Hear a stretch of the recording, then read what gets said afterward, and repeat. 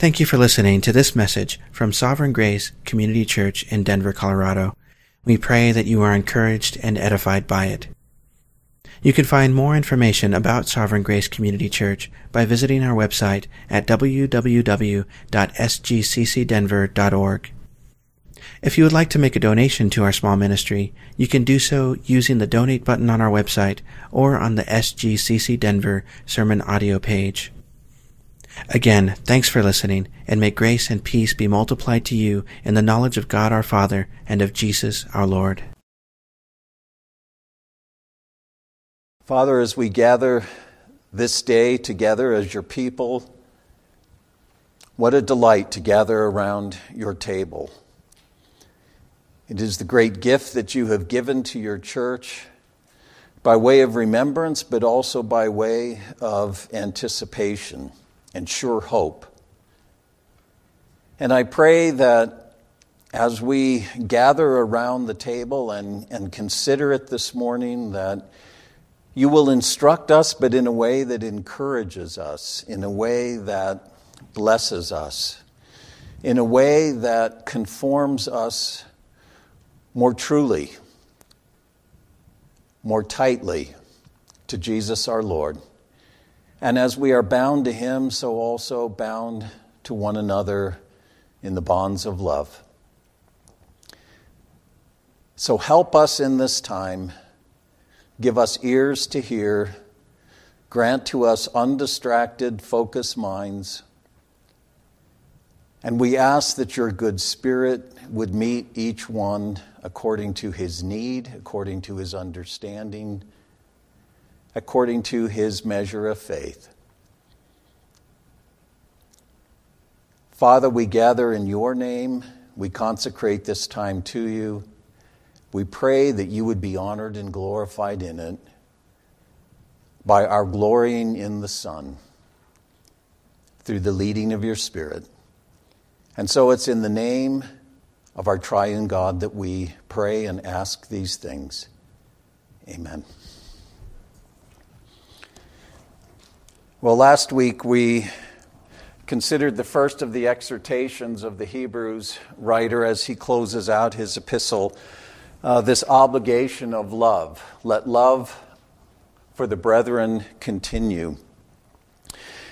And with this being our monthly communion celebration of the Lord's table today, I wanted to use this as an opportunity to flesh that out a little bit more, this idea of the continuing love of the brethren, specifically as it pertains to the table, because the table is probably the greatest practical thing that the church does that testifies to this life, shared life, this oneness that we have in Jesus our Lord.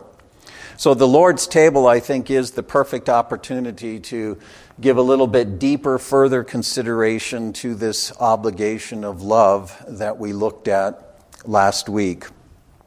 And as I thought about that this week, I thought, well, there's really no better place to turn to for that sort of consideration than Paul's first epistle to the Corinthians, specifically chapter 11.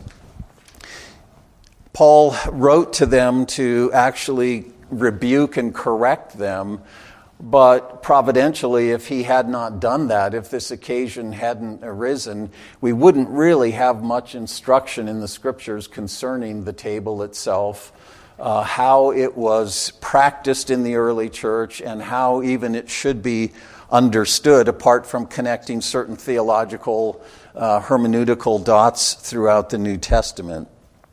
This context is the best insight that the Scripture gives us into the table and how we should think about it. And as I said, it really takes the form of a rebuke. The Corinthians' practice of the table was just another symptom of the fundamental natural-mindedness of the congregation. Paul used the language of the Corinthians that they were acting as mere men. They were acting as men of flesh. They were effectively denying the truth of who they were in Christ, both individually as well as collectively. And you see this throughout the epistle as he deals with things going on with them. And this natural mindedness is reflected in their conduct, but specifically, most narrowly, in their relationship with one another, in the various facets of that relationship. So they regarded themselves clearly as followers of Jesus, and Paul begins the epistle by commending them in the sense of all that they've been given. They have no lack of gifts. They have no lack of knowledge. They have no lack of the grace and the provision of God in the Messiah. And yet, they were relating to one another as natural men. And as I've said, this idea of naturalness, the way that we are naturally as human beings, is most basically characterized as an approach to life defined by me and not me. There is me, and then there is everything that is not me. And everything outside of me is viewed, perceived, assessed, and interacted with according to my sense of the value, the devalue, the goodness, the badness, the profitability, the uselessness of those things. It's life in our own minds, but life in our own minds such that I become the judge, I become the determiner, I become the assessor of all things.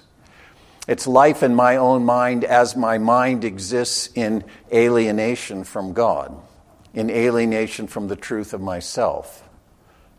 Not life in my own mind as my mind is the mind of Christ, the mind of the Father. Jesus lived in his own mind, as all human beings do, but a mind that was synced with his Father.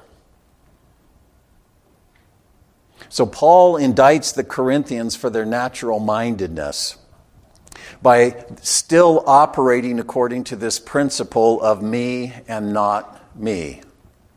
Me and everything that is outside of me. And you see this in the way that their relationships were at odds with one another. You see it in the way that they approached discipleship. I'm of Paul, I'm of Apollos, I'm of Cephas. And Paul said, what are you doing? Is Christ divided? Was Paul crucified for your sins? Were you baptized into the name of Paul? What are you doing? Christ is one. You see it in the way that they were dealing with issues of sexuality, embracing one another in a self-gratifying way, even to a complete disregard for propriety in the church and the stumbling of other believers. You see it in the way they were handling grievances with one another, legal issues, taking one another to secular courts to determine who was right, who was wrong. And Paul says it doesn't matter whether you prevail in court or not. You've already lost. Because by taking one another before pagan courts, you are lying against the truth of who you are in Christ. Is there not someone among you who can help you sort these things out? Don't you know that we're going to judge angels? They were at odds in terms of those sorts of issues. You see them at odds with one another in terms of issues of liberty. Taking their liberties in Christ and allowing those liberties to cause their brothers and sisters to stumble. And Paul said that liberties, as all things, are subject to love. If your liberty is stumbling your brother, then you are acting contrary to love. You see it in terms of their spiritual gifts. Rather than the gifts being endowments of the Spirit to serve one another, and this is a very common problem in the contemporary church.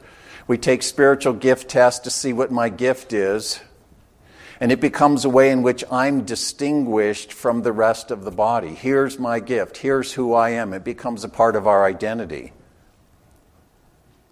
And the gifts are endowments that are given to people with nothing of concern for those people in terms of the Spirit's concern, but they're endowments of the Spirit for the sake of the others. And the Corinthians were using these gifts, which Paul says the Spirit has fully gifted you with these graces of God, but they become a way for you to distinguish yourselves from one another. I'm a this, I'm a that. And so you see how this dynamic of natural-mindedness was playing out with the Corinthians in all of these dimensions of the life of the church. And one of the ways, and that's specifically today, that you see that fleshliness, that natural-mindedness playing itself out was in the way that they were observing the Lord's table. So if you turn to 1 Corinthians chapter 11, we'll pick this up at verse 17. Paul says, but in giving this instruction, and he's talking about the instruction that is coming, what it is now that he's going to speak to.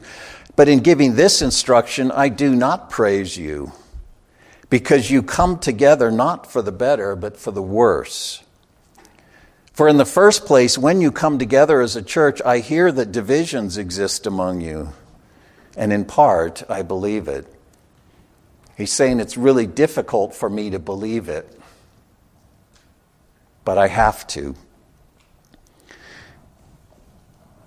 And in part, I believe it, for there must also be factions among you in order that those who are approved may become evident among you.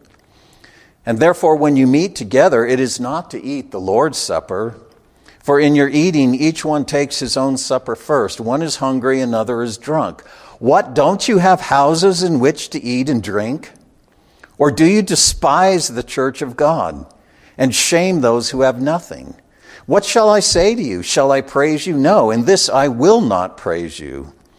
For I received from the Lord that which I also delivered to you, that the Lord Jesus, in the night in which he was handed over, took bread. And when he had given thanks, he broke it and said, this is my body, which is for you. Do this in remembrance of me.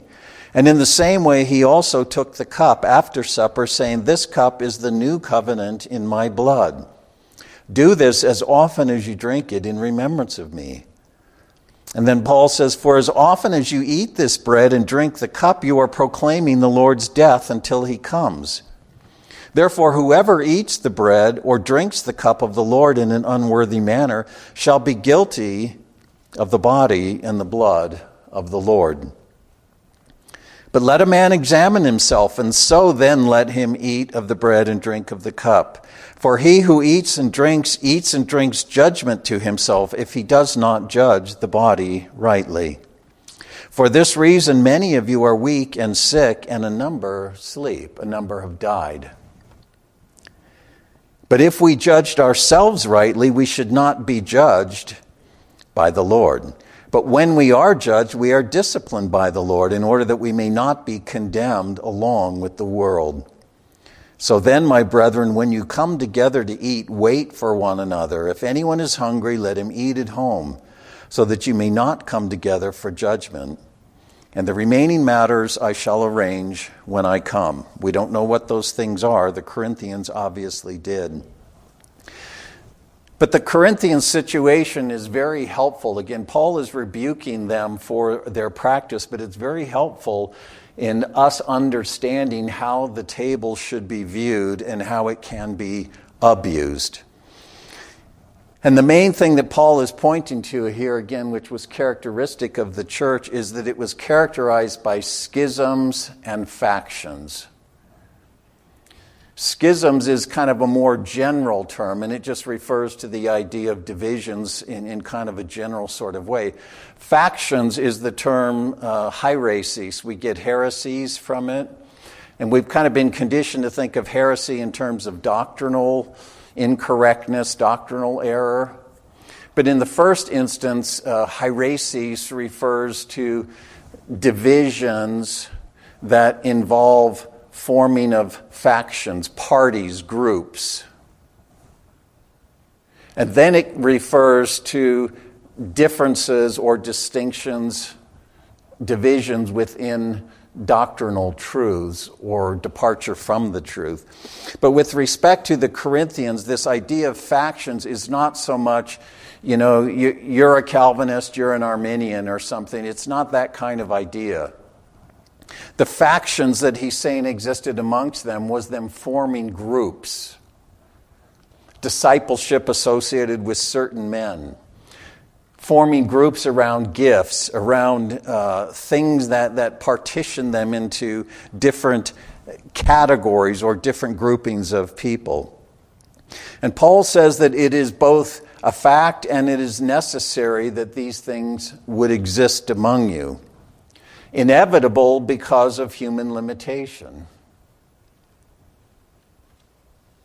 Until we are fully conformed to Christ, there is always going to be some quality of me and not me. But he also says it's necessary because in this way it enables the church, God to testify in the church to those who are approved. And in the first instance, I don't think Paul is saying this shows who's saved and who is not saved. But it's a way to distinguish those who are walking according to the truth as it is in Christ and those who are contradicting the truth as it is in Christ. That pattern of division, that pattern of faction, that pattern of schism was also marking their observance of the table. The issue is not so much their practice, although Paul does speak to that, but it's the mindset that led them to practice the table in the way that they did. That's the issue that Paul is concerned with. He says, when you come together as Christ's ecclesia, Christ's assembly of believers, one purpose for which in that gathering is the celebration of the supper. I've told you that your fellowship is characterized by schisms. I'm telling you that, and I've been told that by others, and it's hard for me to believe that that could be the case. It's inconceivable to me that that could be the case, but I've been told that, and I have to believe it. But Paul was outraged that that would be the case. And it's important to understand again, and you have to kind of read between the lines, but the way the early church did this thing called the Lord's table. The church typically, when it came together, its worship wasn't centered around preaching. Its worship wasn't even centered around singing. It wasn't, their worship together wasn't what we tend to think of. But the centerpiece of their gathering was a meal. What has come to be known as the agape feast or the agape meal. You see Jude referring to the love feasts. They came together around a meal, but part of the celebration of that meal, often history seems to record, the climax of that meal was this thing called the observance of the Lord's Supper. So the meal wasn't the Lord's Supper, but the Lord's Supper was a specific focused climax of that meal. But they're gathering together, which had instruction, which had prayer, which had singing, but it was centered around a communal meal. And in many instances, that was a daily function in the early church. And this seems to have continued to some extent, at least up to the time of Constantine, the early 4th century. Well, that sort of table fellowship was a way for the church to affirm and express its oneness as a community. That the body of Christ is one. And specifically in the meal idea, say, okay, well, why does a meal matter? What's the big deal with that? In Christ, all distinctions that would separate one from another. And that doesn't mean, there's no longer male people and female people or whatever. Not that those distinctions have gone away in the ultimate sense. But all distinctions by which people are separated and ranked, those are removed in Christ. That's what Paul means when he says, in Christ there is no Jew or Gentile, no male or female, no barbarian, Scythian, slave or free. Christ is all and is in all.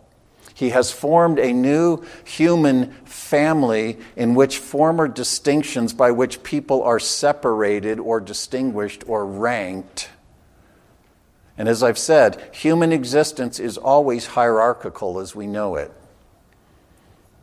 From an organizational chart to who's in charge of this, who's in charge of that, where do you fit into the pecking order? And all of that has been done away in Christ. And the agape, the shared meal climaxing with the Lord's table, attested that truth to the community of believers and to the watching world. And it's very important because in the ancient world, meals were a way in which that distinction was made very evident. Where you sat at the table, whether you were allowed to sit at the table. You would not have slaves sitting at the same table with freemen, with citizens. You would not have women sitting in a place of prominence at a table. That the way in which people gathered to eat a meal was a way that they testified to who's on top, where do you fit in the pecking order? You see that in the animal world with a wolf pack. They eat in the order of who's the alpha male and when do the females eat and how does that all, and it was the same thing in human culture in the ancient world. So these common meals were a way to testify to the truth that in Christ there is no male, female, Jew, Gentile, barbarian, Scythian, slave, or free. But this agape was a very simple fare. As best as we understand it, the people would bring food. Everybody would contribute. Everybody would be a kind of potluck, if you will. But a very simple meal, because the issue wasn't the food, the issue wasn't the elaborate layout, the issue was the koinonia, the fellowship of believers, and specifically the high point in the Eucharist, the table itself, the Lord's Supper. But the meal was provided by all the members as they were able, and it was shared together among them. Well, over time, and even by the time of this epistle, you had developments in the church that were compromising that commonality. You had more people from the various strata of society becoming believers. You had slaves, you had freemen, you had more Gentiles coming in. You had women coming in. You had all kinds of different people becoming believers. There was increasing economic, social, cultural diversity in the local communities of believers. Initially, the church was all Jewish and proselytes to Judaism, but it's becoming a more eclectic, cosmopolitan community over time. You had, as church bodies, groups became larger, you had need for larger accommodations. The people didn't own buildings. They didn't worship in church buildings. They worshiped and gathered in homes. And there are records of how, in ancient Roman homes of that time, you would have outside porticos, you would have inside dining rooms, and now you got this need to get a bunch of people into homes which were small compared with what we have today. And where does this person sit, and where does that person sit? So you got some people who are outside on the portico. You got some people who are at the main dining table where the host would host his dinner parties with the people that were of his social class or his social strata. So now people are being separated even physically as they're gathering. Diversity of members meant diversity of foods. As people brought what they could bring, you had wealthier people, you had poorer people. You had people coming out of different cultures, so you have a more eclectic bringing of food, and in many cases a more elaborate meal. And that tended to ensure if you had wealthy people bringing a bunch of sumptuous fare and then you have poor people who can bring next to nothing or can bring nothing, now you're creating this kind of distinction and people are feeling shameful. They're feeling embarrassed. They're feeling ashamed. And so whether it was intentional or not, over time the church had to work harder to preserve the meaning, the significance, what the agape meal with the Eucharist was intended to communicate. And it was that way at Corinth. But Paul sees it as something that is more than just inadvertent. There is actually a mindset behind it. They were experiencing in their gatherings separation of persons, distinction in food distribution, and even how they were eating the meal, where they were sitting, all of that. And again, Paul recognized that reflected a mindset contrary to the truth as it is in Christ. They were lying against the truth. So he condemned the Corinthian agape with its climax in the Lord's Supper as obscuring, as defiling, and even denying the true koinonia in Christ that those things were intended to testify to. And he says, for that reason you have incurred guilt before God. He says you are answerable to the body and the blood of Christ. You are answerable to the body and the blood of Christ. You are eating in an unworthy manner. And the issue isn't you're coming to these tables with sin in your life. It's not unworthiness in that sense. It's not about private personal failings, whatever those things might be. It's about the corporate sin of coming in an unfit and in an improper manner, gathering together in an improper way. He says that your unworthiness is your wrongful judging of the body.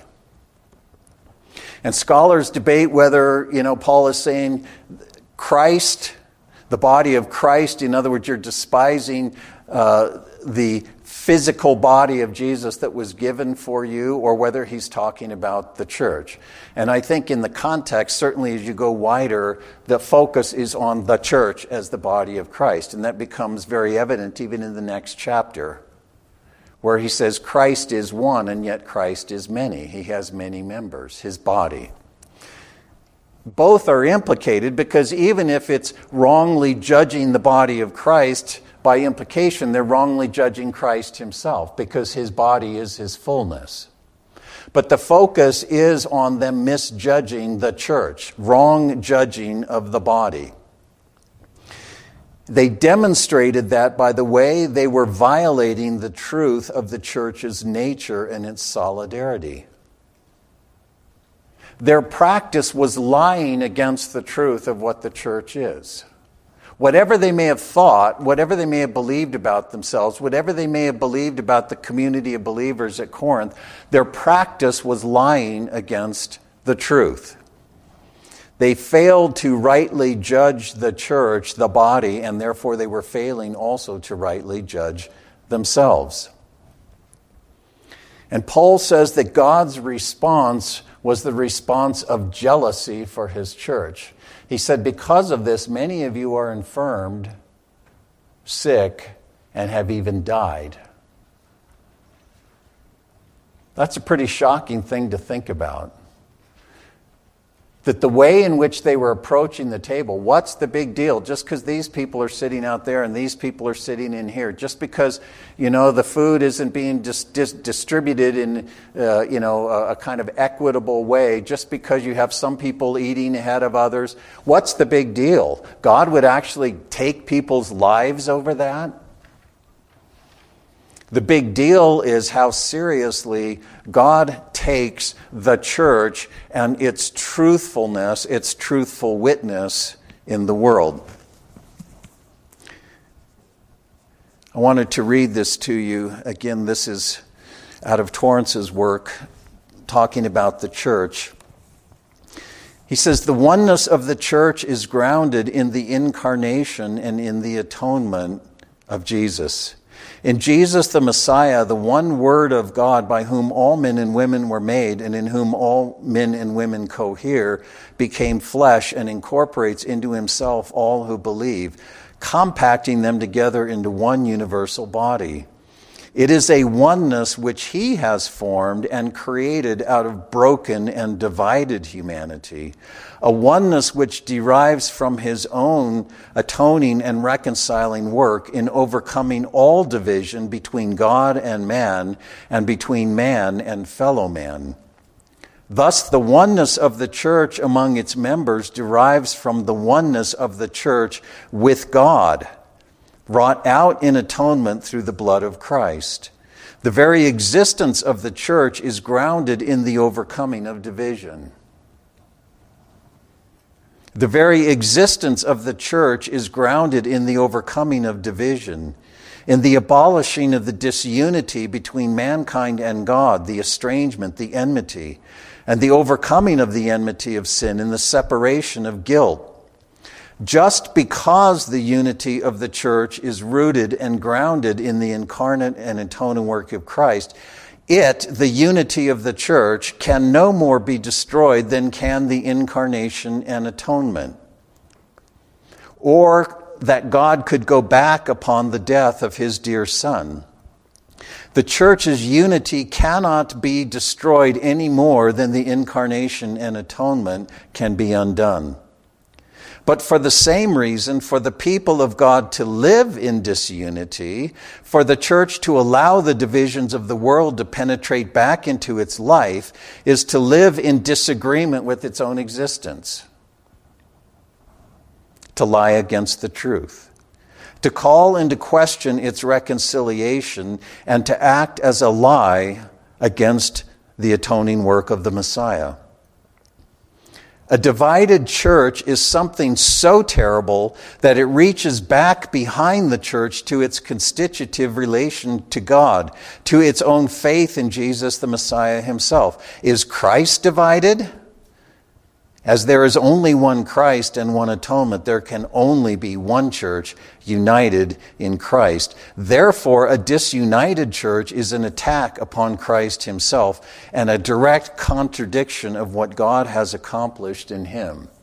That's why what seems to be not a big deal with the table at Corinth has God responding with bringing sickness and infirmity and even death, as a means of chastening them, as a means of correcting them, as a means of rebuking them. How seriously does God take the unity of the church? Its common bond in love? That seriously. It's not a negotiable thing. It's not an abstract thing. And so what then do we make of this table as we come to it today? That's the Corinthian experience. We see how God responded to it. What is this thing called the Lord's table? How do we understand it? Well, it is the way in which Jesus, by his self-offering, fulfilled the Passover event. We can't understand the table if we don't understand Israel's Passover. As I've said so many times, Jesus picked Passover for the time of his self-offering.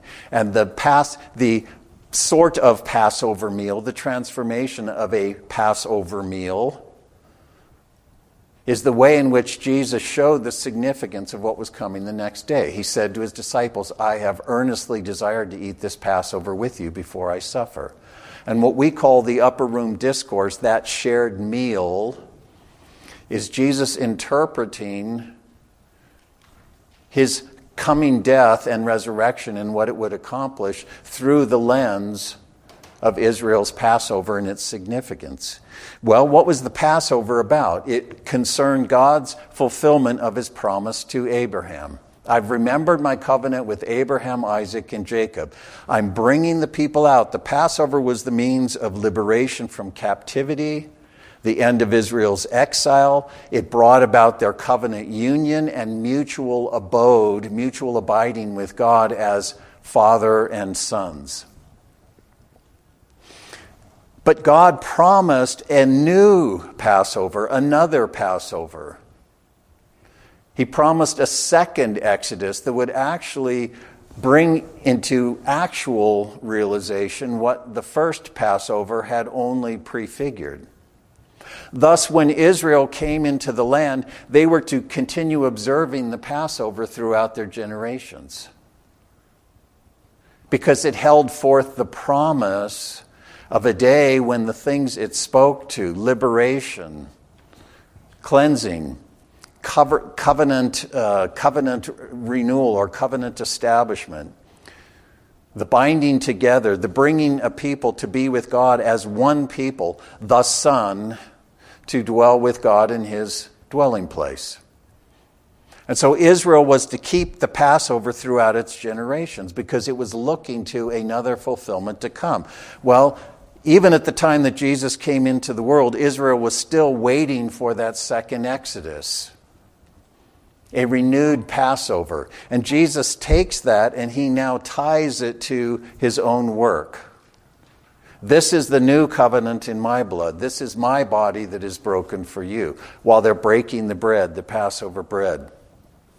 His sacrificial death, his resurrection, fulfilled that promise of God to Abraham. And the memorial meal that Jesus established, what we call the Lord's Supper, affirms that fulfillment. It celebrates that fulfillment and it clarifies it. The ideas of deliverance, life, ingathering, sonship by consuming the Messiah. Remember in John 6 where Jesus said, "Unless you eat the flesh of the Son of Man and drink his blood, you have no life in you." The context there was the Jews following Jesus, thinking that he's going to feed them again, give them more bread. He had fed them over on the other side of the sea. They follow him across, and they're thinking he's going to give them bread again. And he says, that bread that Moses gave you, and the bread even that I gave you, I mean, that bread is not the ultimate bread. I am the true bread that comes down out of heaven. I give my life for the life of the world. You eat this bread, you have life in you. Unless you eat my flesh and drink my blood, you have no life in you. But whoever eats me in that way has eternal life. And I will raise him up at the last day. Already proleptically, Jesus was referring to the significance of his death. And the table is a commemoration of that truth. A partaking in the whole Christ, body, blood, partaking in the whole Christ, not just to be forgiven, but to be sharers in his life. To become a part of a new human family, a new human community that is one as he is one with the Father.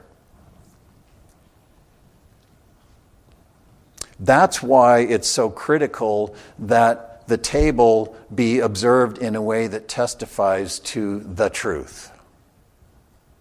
It has to be partaken in a way that testifies to what Jesus has accomplished in the forming of a new human community in him that are one as he is one with the Father. So it has three dimensions to it. And you see this here even as Paul speaks. First, it looks to the past. It remembers Christ's death.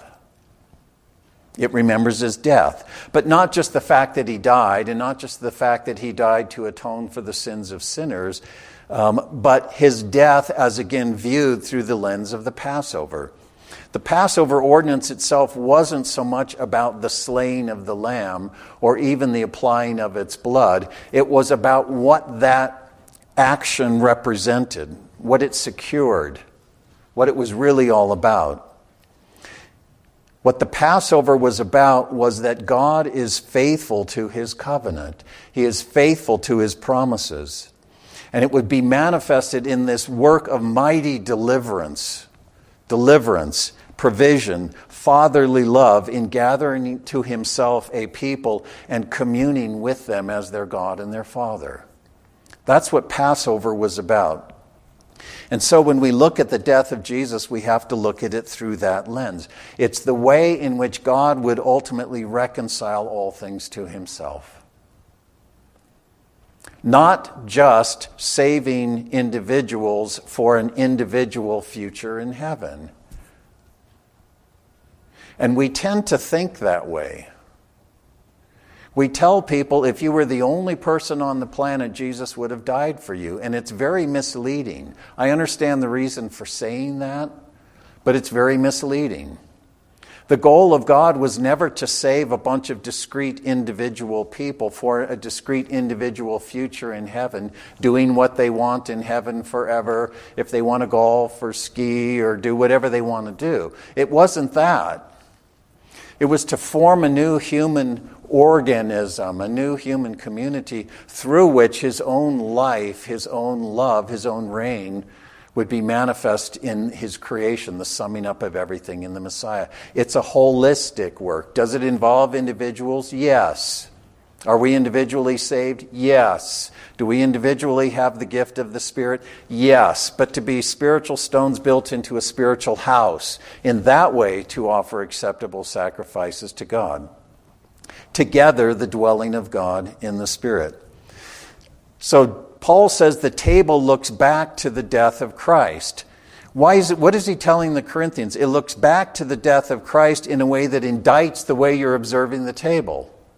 Because what the death of Christ did was end the enmity, end the division, end the distinctions, end the me and not me, and put all of that to death to form a whole new pattern of creational existence bound up in a new human family, bound together, members of one another as the Father and sons are members of each other. And that's why he says we remember the Lord's death. But it also has a future orientation, the Lord's coming. We remember his death until he comes. Until he comes.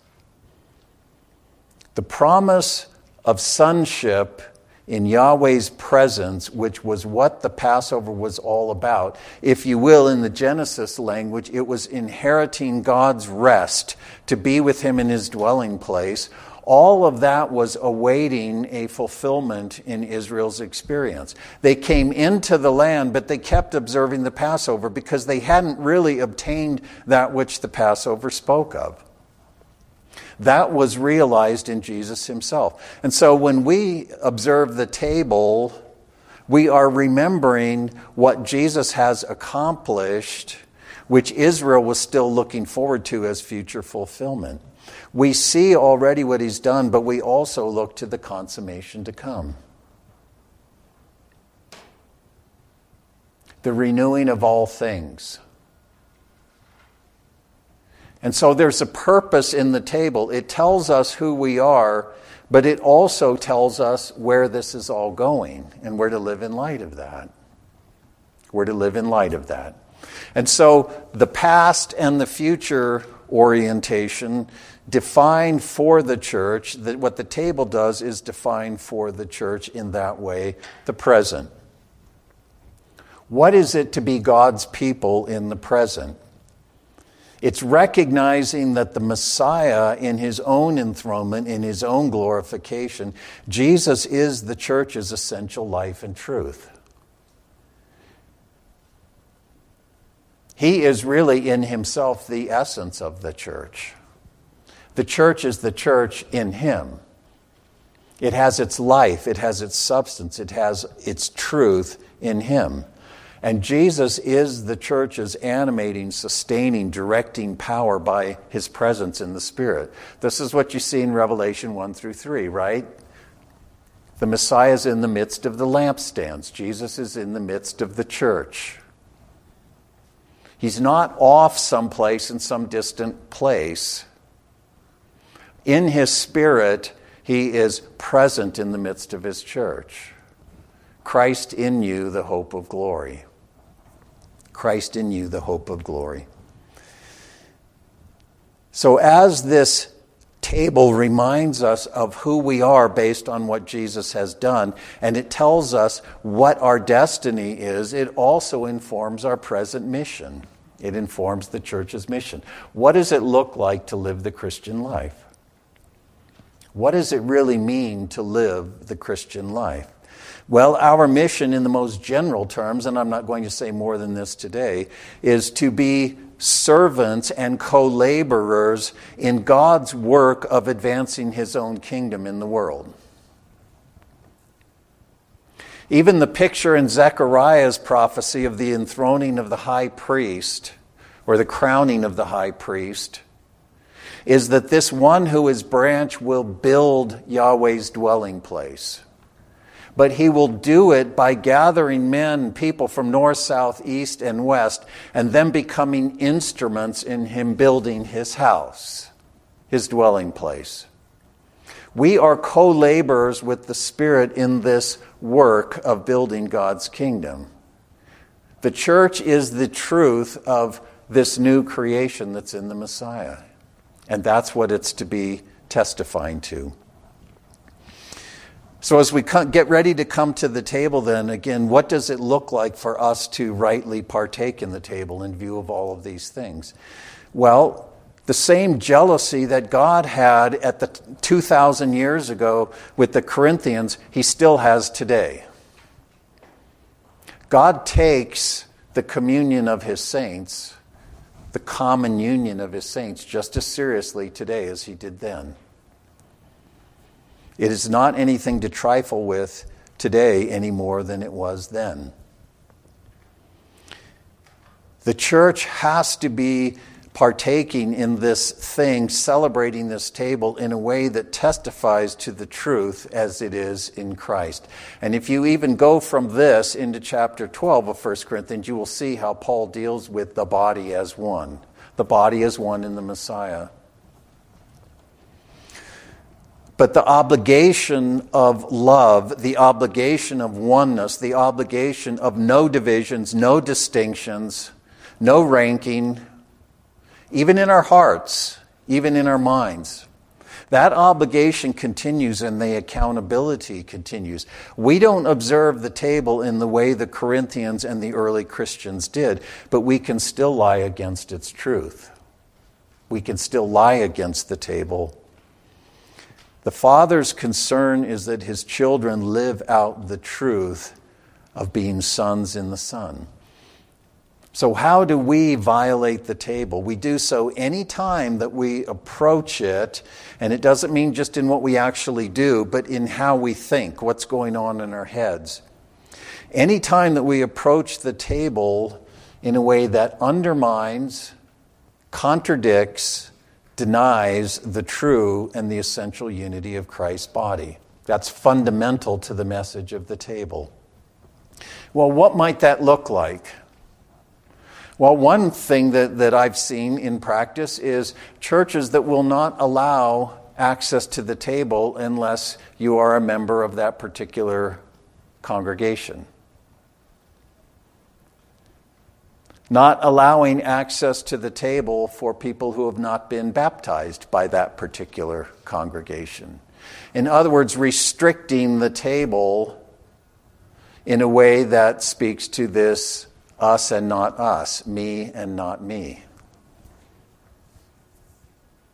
Going beyond the criterion of are you a member of Christ to are you a member of this particular congregation? Were you baptized in this congregation? Do you hold to this confession? Are you a part of this denomination? That's one way in which we can be guilty of the Corinthian abuse of the table. Any time that we nurture, a second example is any time that we nurture an introspective approach to the table. And I've known churches that do this. It becomes this thing of, okay, before you come to the table, you've got to now turn your head inward and search yourself and see if there's any unconfessed sin in your life, and make sure that you've dealt with all your sin before you come to the table. And people will actually turn to Paul's 2 Corinthian epistle where he says, examine yourselves whether you're in the faith. And they say, okay, that's what you have to do. It becomes this inward, introspective thing. Well, Paul's not even talking about that. If you go and you read that 2 Corinthians 13. But the point is that a lot of churches have this time of self-examination that becomes very individual and self-oriented, self-focused. A self-centered, individualistic approach to the table rather than a Christ-centered and therefore a body-centered orientation.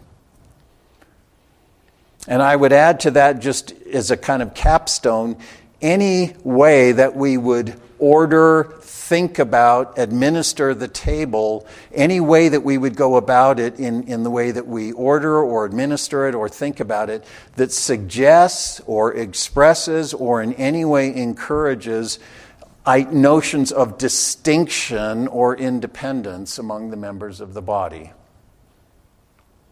I remember being in a worship service one time, and they had their 45 minutes of the praise and worship time with the praise music, and they had the elements down front, and just whenever people felt like it, they came down front and got the elements and took them and then went and sat back down. That's an example of what I'm getting at, where you are actually nurturing in people's mind an individualistic, personal approach to this. If you do the Lord's table in your home as just your family or just as a couple, this is a body ordinance. There's a reason for it, because it testifies again to what Christ has done and what he is ultimately doing towards the summing up of everything in him. So for our meditation then, what I'd like to do, and I didn't write this out, I thought that I probably should have done that, but if you just want to listen to these words and think about this, this is kind of the meditation I would like for us to spend a couple minutes thinking about before we then come to the table. Again, this is Torrance speaking, and he says, as people who are baptized into Christ, we are told by God's word that our sins are forgiven and forgotten by God, that we have been justified once and for all, and that we do not belong to ourselves, but to Christ, who loved us and gave himself for us. As people who are summoned to the holy table, we are commanded by the word of God to live only in such a way that we feed upon Christ. That's what the table tells us. It tells us that we live only in such a way that we feed upon Christ, not in such a way that we feed upon our own activities or live out our own capital of alleged spirituality.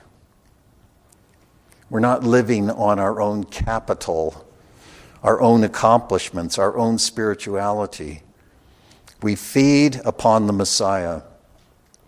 We live from week to week by drawing our life and our strength from the bread and the wine of the Lord's Supper, nourished by the body and the blood of Christ, and in the strength of that communion, we must live and work until Christ comes again. As often as we partake of this Eucharist, we partake of the self-consecration of Jesus, the Messiah, who sanctified himself for our sakes, that we would be sanctified in reality, and that we would be presented to the Father as those whom he has redeemed and perfected and consecrated together with himself in one. Here at the table, we are called to lift up our hearts to the ascended Jesus and to look forward to that day when this same Lord Jesus will come again, and when the full reality of our new being in Christ will be fully unveiled, making Scripture and sacrament no longer necessary, but our God will be all in all. Amen.